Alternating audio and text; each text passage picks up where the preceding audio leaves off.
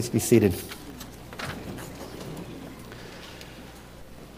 Please turn with me now in your Bibles to the book of 1 Corinthians. 1 Corinthians chapter 1. Our text will be verses 26 through 31. 1 Corinthians 1, 26 through 31. Lord willing, we'll return to our series on Revelation next week. But as today is the first day of the year 2023, I thought it good to bring a sermon that would be particularly suited to the new year. So our text again is 1 Corinthians 1, 26 through 31. Let's now hear God's word. For consider your calling, brothers. Not many of you were wise according to worldly standards. Not many were powerful. Not many were of noble birth. But God chose what is foolish in the world to shame the wise. God chose what is weak in the world to shame the strong. God chose what is low and despised in the world, even things that are not, to bring to nothing things that are, so that no human being might boast in the presence of God. And because of Him, you are in Christ Jesus, who became to us wisdom from God, righteousness and sanctification and redemption, so that, as it is written, let the one who boasts, boast in the Lord. This ends our reading in God's Word. Let's once again seek the face of God in prayer. Let's pray.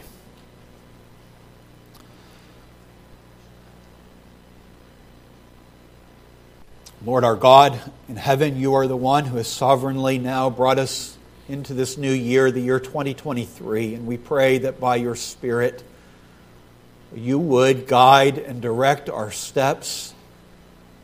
It is our strong desire, O Lord, that the light of your word would shine brightly in our hearts. This word which is a lamp unto our feet and a light to our path.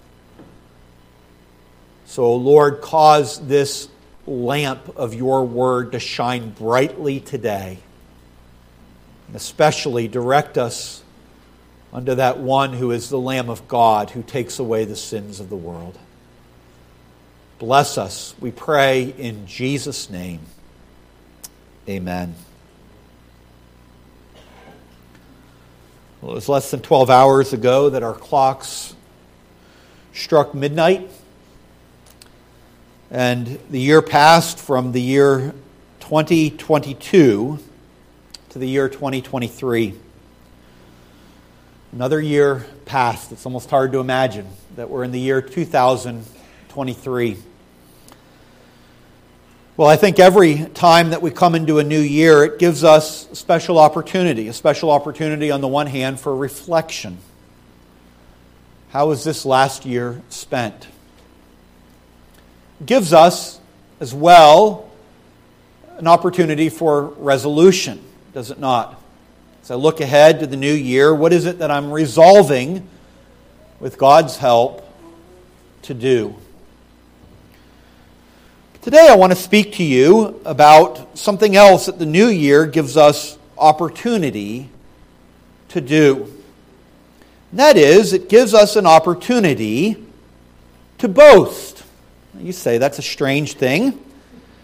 We're to boast. But by boasting, well, we're soon going to see, I don't mean boasting in yourself, but rather asking yourself the question that as I enter this new year, what is the thing that I most talk about? What is the thing that I am happiest about? What is the thing that I take most pride in as I come into this new year? What is it that is my boast as I enter the year 2023? What is your boast as you come into the year 2023? And it's to that question that this book of 1 Corinthians is so helpful. And you're going to see that it's helpful because, on the one hand, it very explicitly tells us what we are not to boast in. Verse 29, that no human being might boast in the presence of God. That's a directive for you today. That you would not be one who boasts in the presence of God. But then, what is it that we are to boast in? Verse 31, so helpful here. Let the one who boasts boast in the Lord.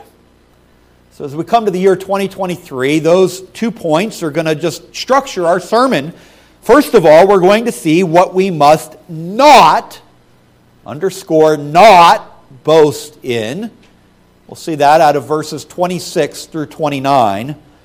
And then secondly, out of verses 30 and 31, we are going to see what it is that our boast should be. What we certainly should, again underscore the word should, boast in. Well, first of all, what must we not boast in? What should not be the reason or the thing that we most take pride in, the thing which we talk about, the thing which we are happiest about as we come into this coming year? And verses 29 again tells us that no human being might boast. That is, boast in himself in the presence of God. In verses 26 through 29, the Apostle Paul gives us a little bit of a window into the church. And he speaks here of God's saving purposes.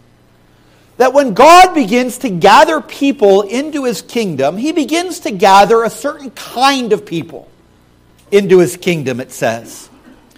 Verse 26 says, "For consider your calling, brothers." That is, who is it that has been called into this kingdom? And he says there that not many of you were wise according to worldly standards, not many were powerful, not many were of noble birth. The word wise there is the Greek word sophoi, from which we might get sophists, referring to those who are wise or those who are intellectuals. And as Paul looks out upon this church at Corinth, he says, there aren't many of you who are naturally really clever. Then he says, well, let me go a little further here. Not many as well are powerful. Okay, the word is dynatoi, from which we might get dynamism, or people of charisma and influence, the kind of people who get things done. Not many of you are like that either, he says. Oh, then he goes on, and not many were of noble birth. Eugenes. Not many of them had good genes, so to speak. Not many of them came from good origins by a worldly standard. And so, in his mind here, Paul is scanning the congregation at Corinth. He would have known these people. Paul writes to them, and he's telling them, okay, as I'm scanning across this congregation, thinking of you individual by individual, all the people in Corinth, you know you're really a bunch of nobodies. You can imagine that. Thanks a lot, Paul. Appreciate that one. Well, he's not belittling them here. It's important that we understand that. Paul loves these people.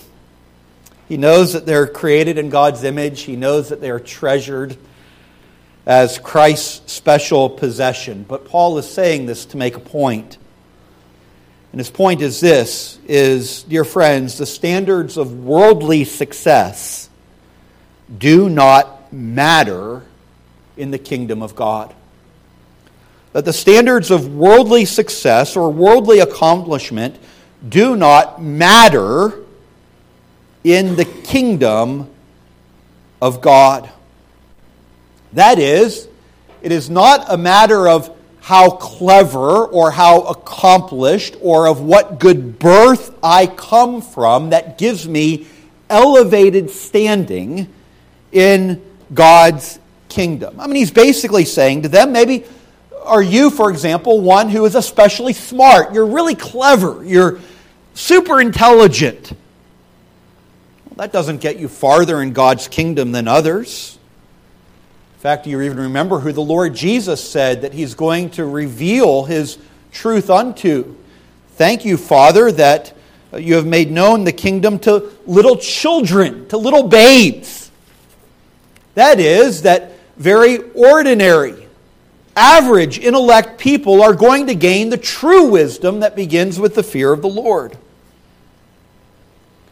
Somebody else might come and think that they're especially attractive. Like really good looking. Does that give them some kind of elevated place in the kingdom of God? And the answer, of course, is no, not at all.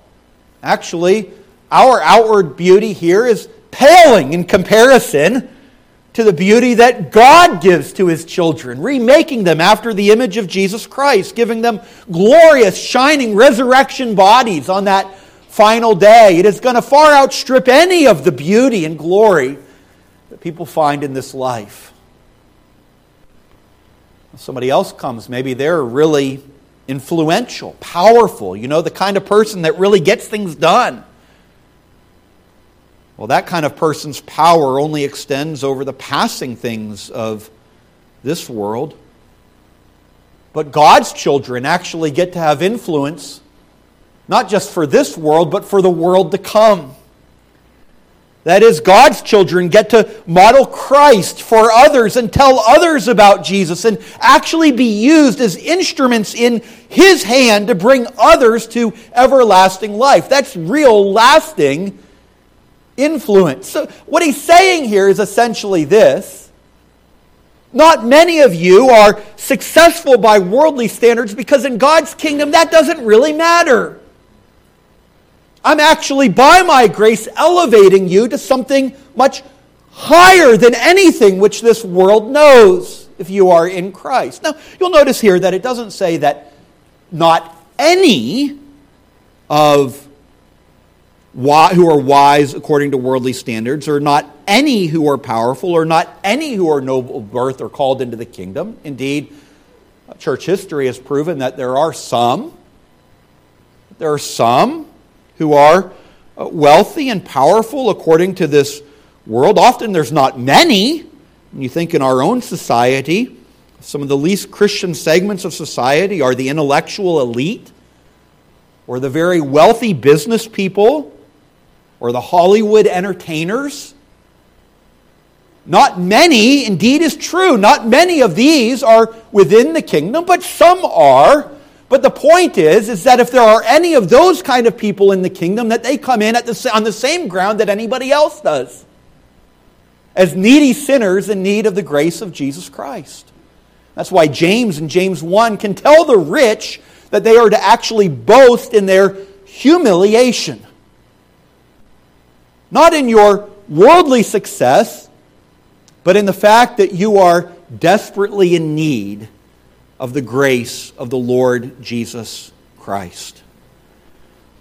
And so, this is why he goes on in verse 28 to say, verse 27, that God has chosen what is foolish in the world to shame the wise.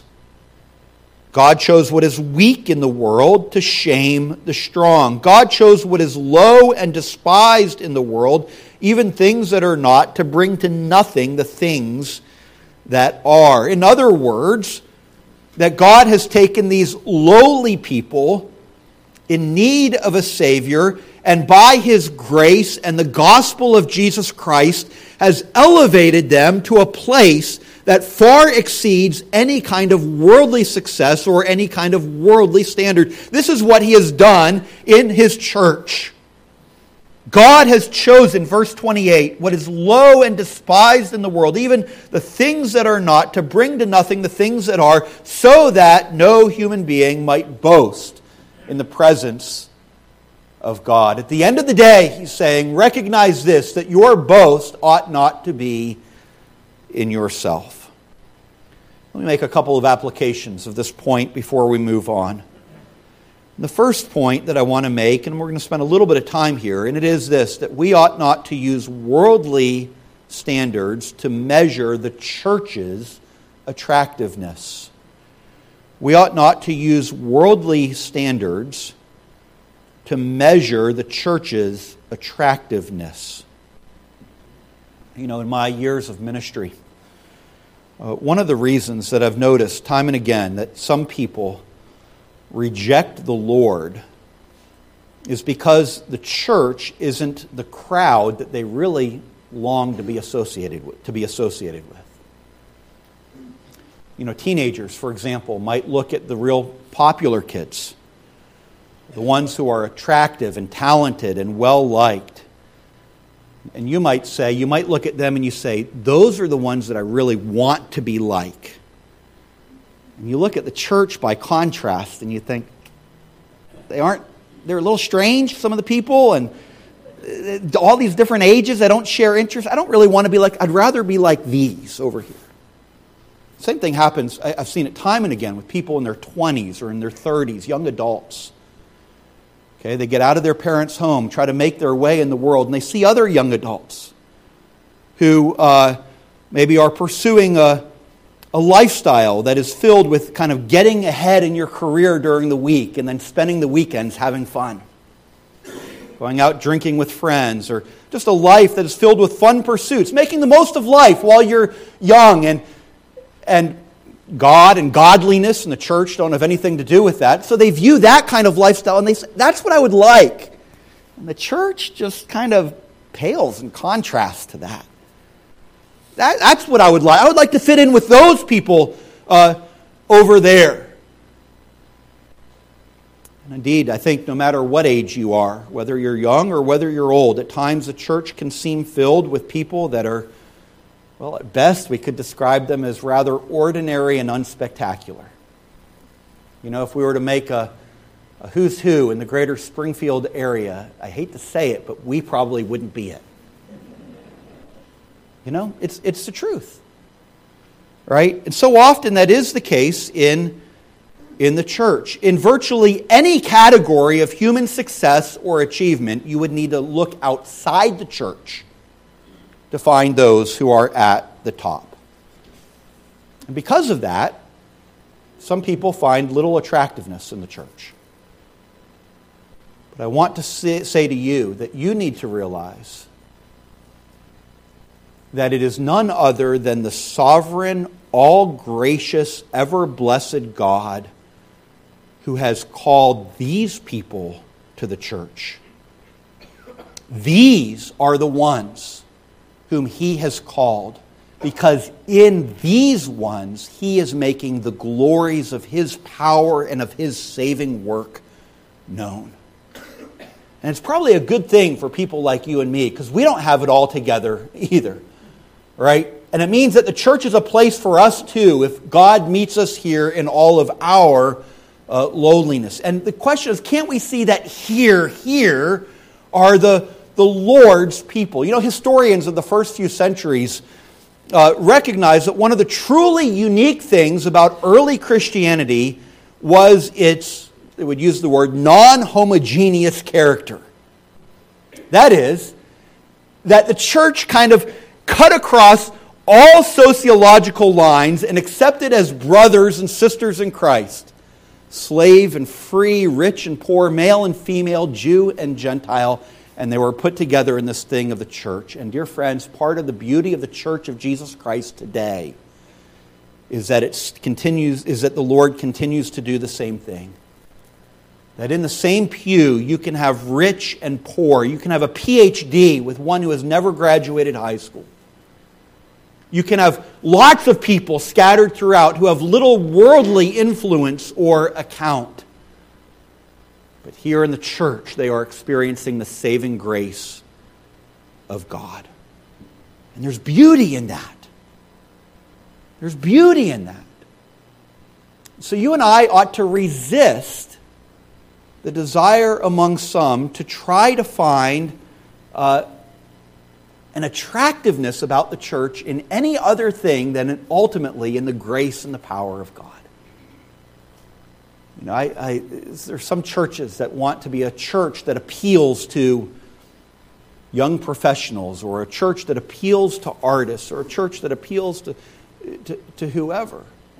And what we ought to say is we want to be a church that is for all people who are changed by the grace and the mercy and the sovereign power of God. And that's the beauty of the church. What makes the church beautiful is not any standard of worldly success or accomplish. What makes the church beautiful is that it is sovereignly chosen by God, redeemed by Christ's blood, indwelt by the Holy Spirit of God, and is the place where Almighty God has set His name and is getting glory for Himself and is changing people into His image. And friends, when you comprehend that about the church, you won't be embarrassed about it any longer.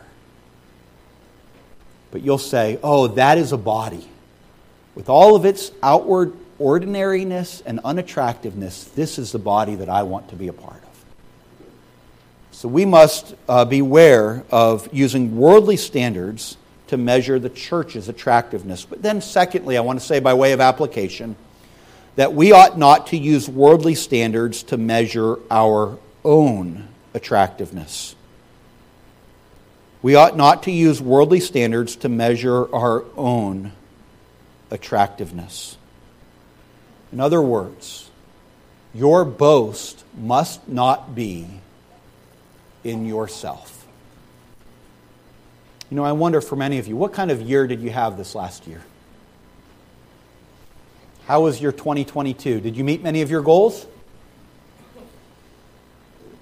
Did you make a lot more money than you did the year before? Did you get ahead? How about your family? Was it a good year or a bad year? Do you have everything figured out in your home? Well, however it is that you answer that question, whether you say it was a really good year in those categories or a really bad year, what you need to recognize is that however you answer that question does not affect or impact one bit your acceptance with the living God. It does not make you one bit more or less pleasing in the sight of God. Maybe there are some of you here today and you're a little depressed about how 2022 went. It was a rough year. And there are others of you that are kind of sky high. It was a great year in all of those categories. What I want to say is this, that whether depressed or riding high, can I lift you, as it were, out of yourself for a moment and say that your boast should not be in what you have or have not done. And that's not where lasting joy is found. It wasn't found there in 2022, and it's not going to be found there in 2023 either. God says to us, to matter to me, to be accepted in my kingdom, you don't have to have gotten good grades or have gotten into the right college. It wasn't a requirement that you got that promotion or that you reached all of your employment goals by the age of 40 or 50 or 60.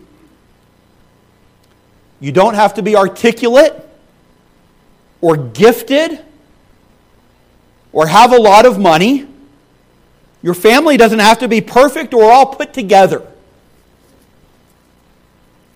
to be accepted in my kingdom. In fact, if any of those things are true about you or not true about you, it doesn't make you any more or less ready to receive the grace of God.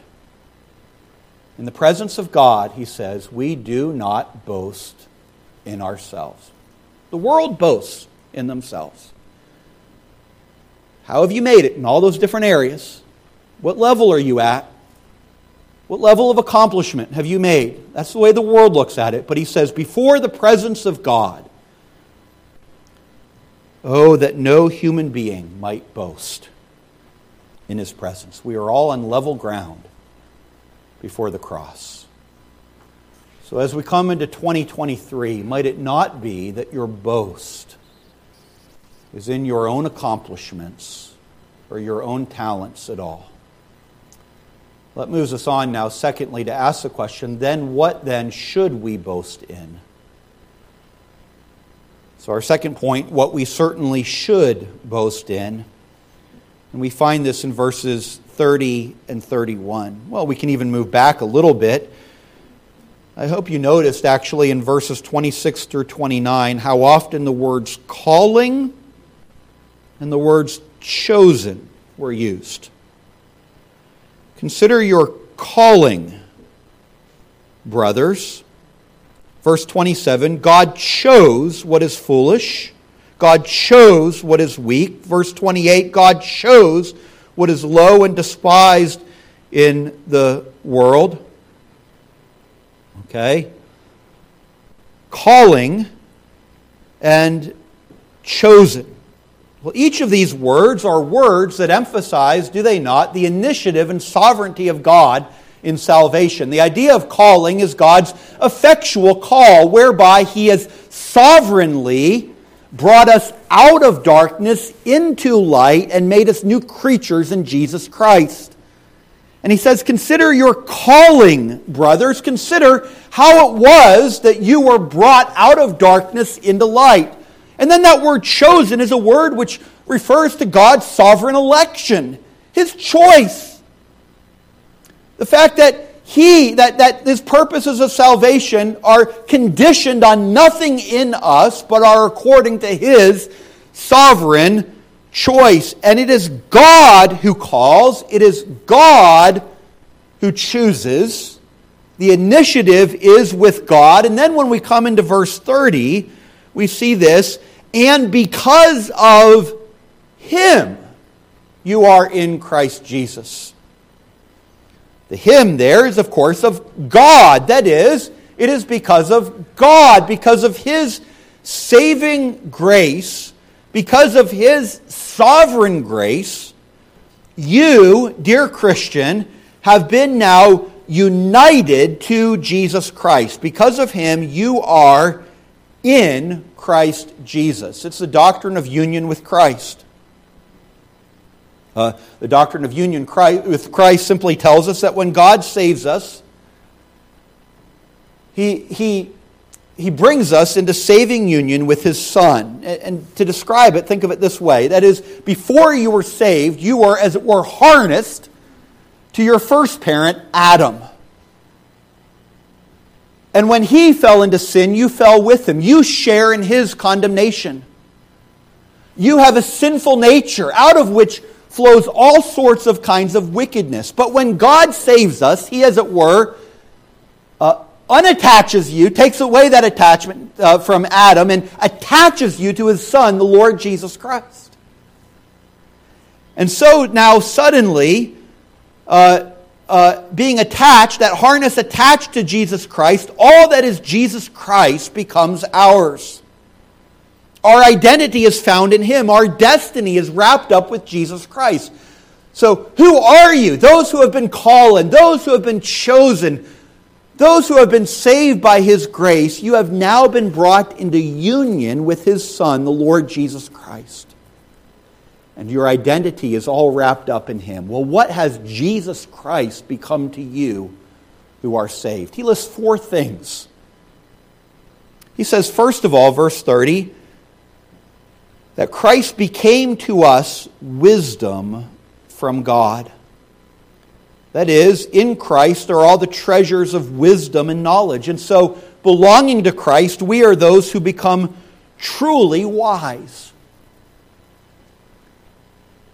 Do you know, if you are a child here who knows the Lord Jesus Christ, you have more true wisdom than many of the professors who are teaching at many of the nation's largest universities.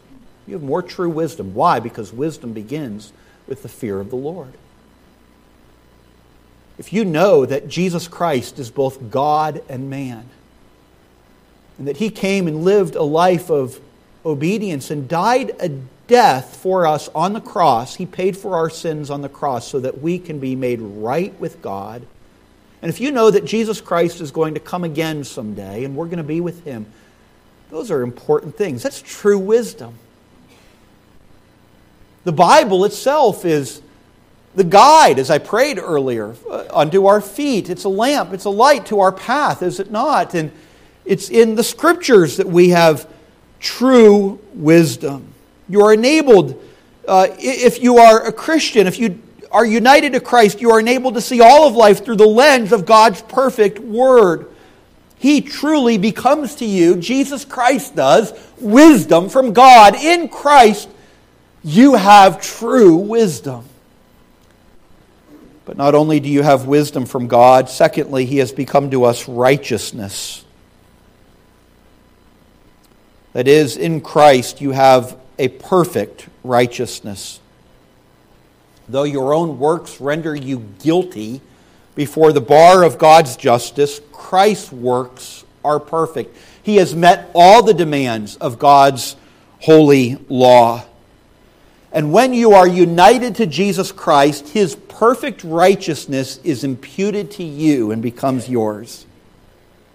His all-sufficient merit is given to you. And what about your sin? Well, your sin is laid upon Christ. And He suffered for that sin and paid its debt when He died on Calvary's tree.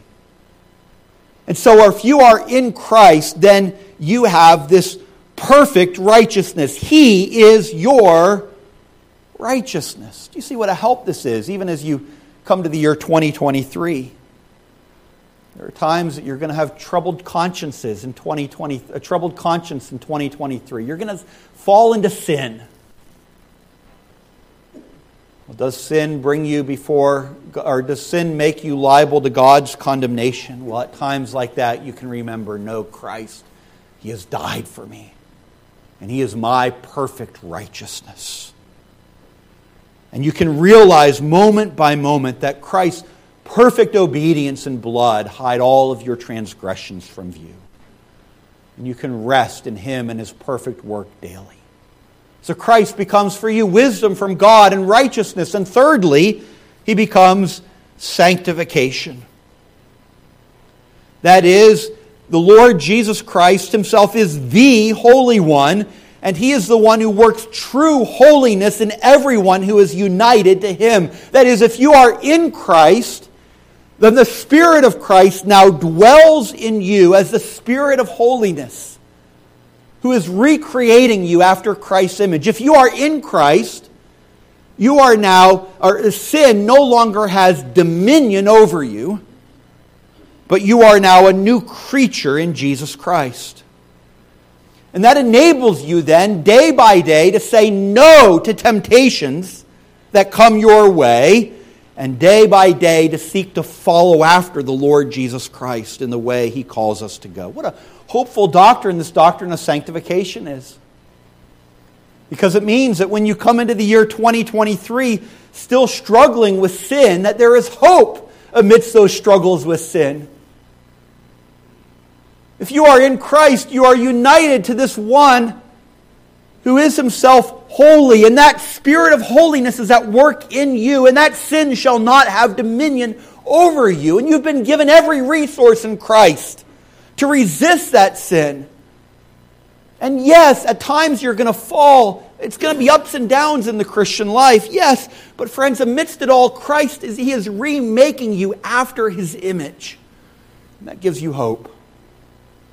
He is for us wisdom, righteousness, sanctification.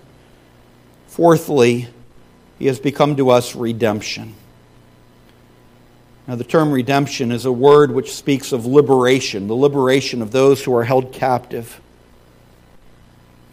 The Bible speaks of redemption as a past, present, and future reality. We were redeemed by the blood of Christ and redeemed when He regenerated our hearts. We are being redeemed daily as He delivers us from sin and Satan. We will be redeemed finally at the moment of Christ's return. And I think, friends, when it speaks here of redemption, that it's primarily that future redemption that is chiefly in view. When at Christ's return, you and I shall be fully and finally delivered from all sin and misery and death and Satan and from this sinful world and from the final vestiges of our sinful nature. The Bible elsewhere speaks of the day of Christ's return as the day of redemption. And so it says here that Christ has become for us redemption. That is, in Him we have the hope of glory. And that means that if you belong to Jesus Christ as you enter this year 2023, that you can do so with the sure and the certain hope that you are 1 year closer to your eternal home.